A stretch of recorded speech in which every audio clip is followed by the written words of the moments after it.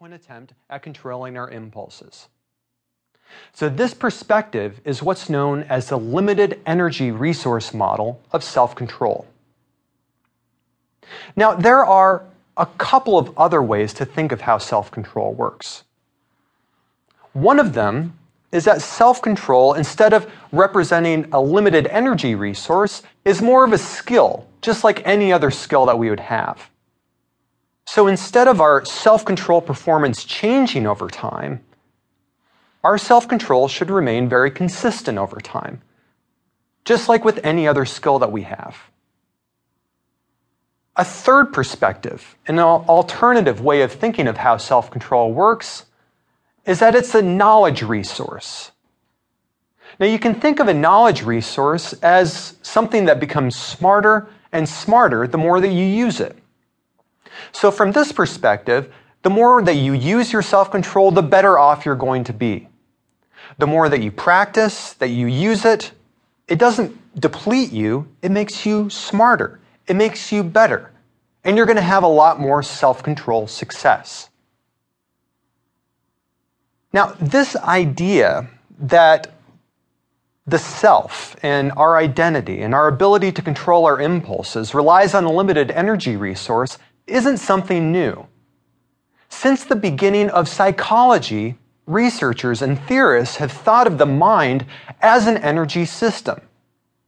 All that we have to do is go back to Sigmund Freud and think of some of his early writings. Freud conceptualized the mind as a large energy system. It was a system in which people were constantly going to battle against themselves. People have instincts, drives, and motives to do things. And sometimes the things that we're driven to do, these instincts, aren't very appropriate. So we have to have other components of ourself in order to remain in agreement with what's appropriate, either from what society tells us is appropriate or based on our current beliefs.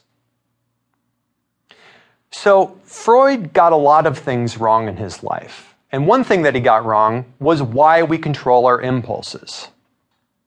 But he was completely right that our mind functions as an energy system. So if we're going to try to understand why people fail to control their impulses so often, we have to understand how self-control works.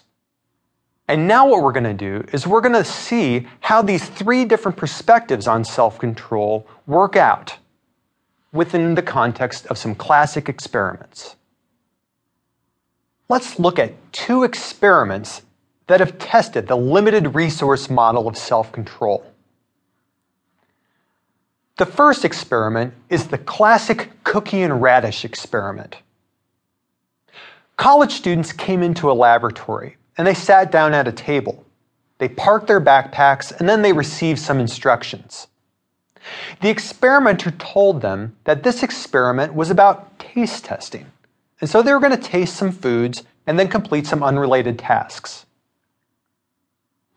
Next, half of the participants were given special instructions. They were shown a plate of food, and the plate contained two different types of food. On one side of the plate, there were chocolate chip cookies, and the experimenters had just baked them. They smelled delicious.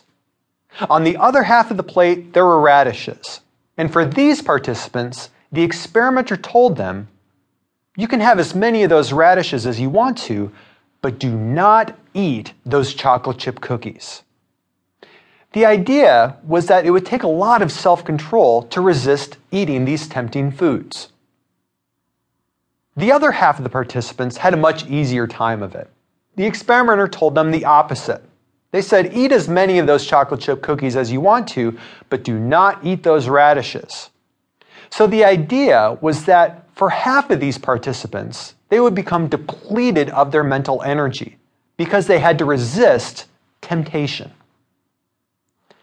Next, what the experimenters did was they measured participants' self-control.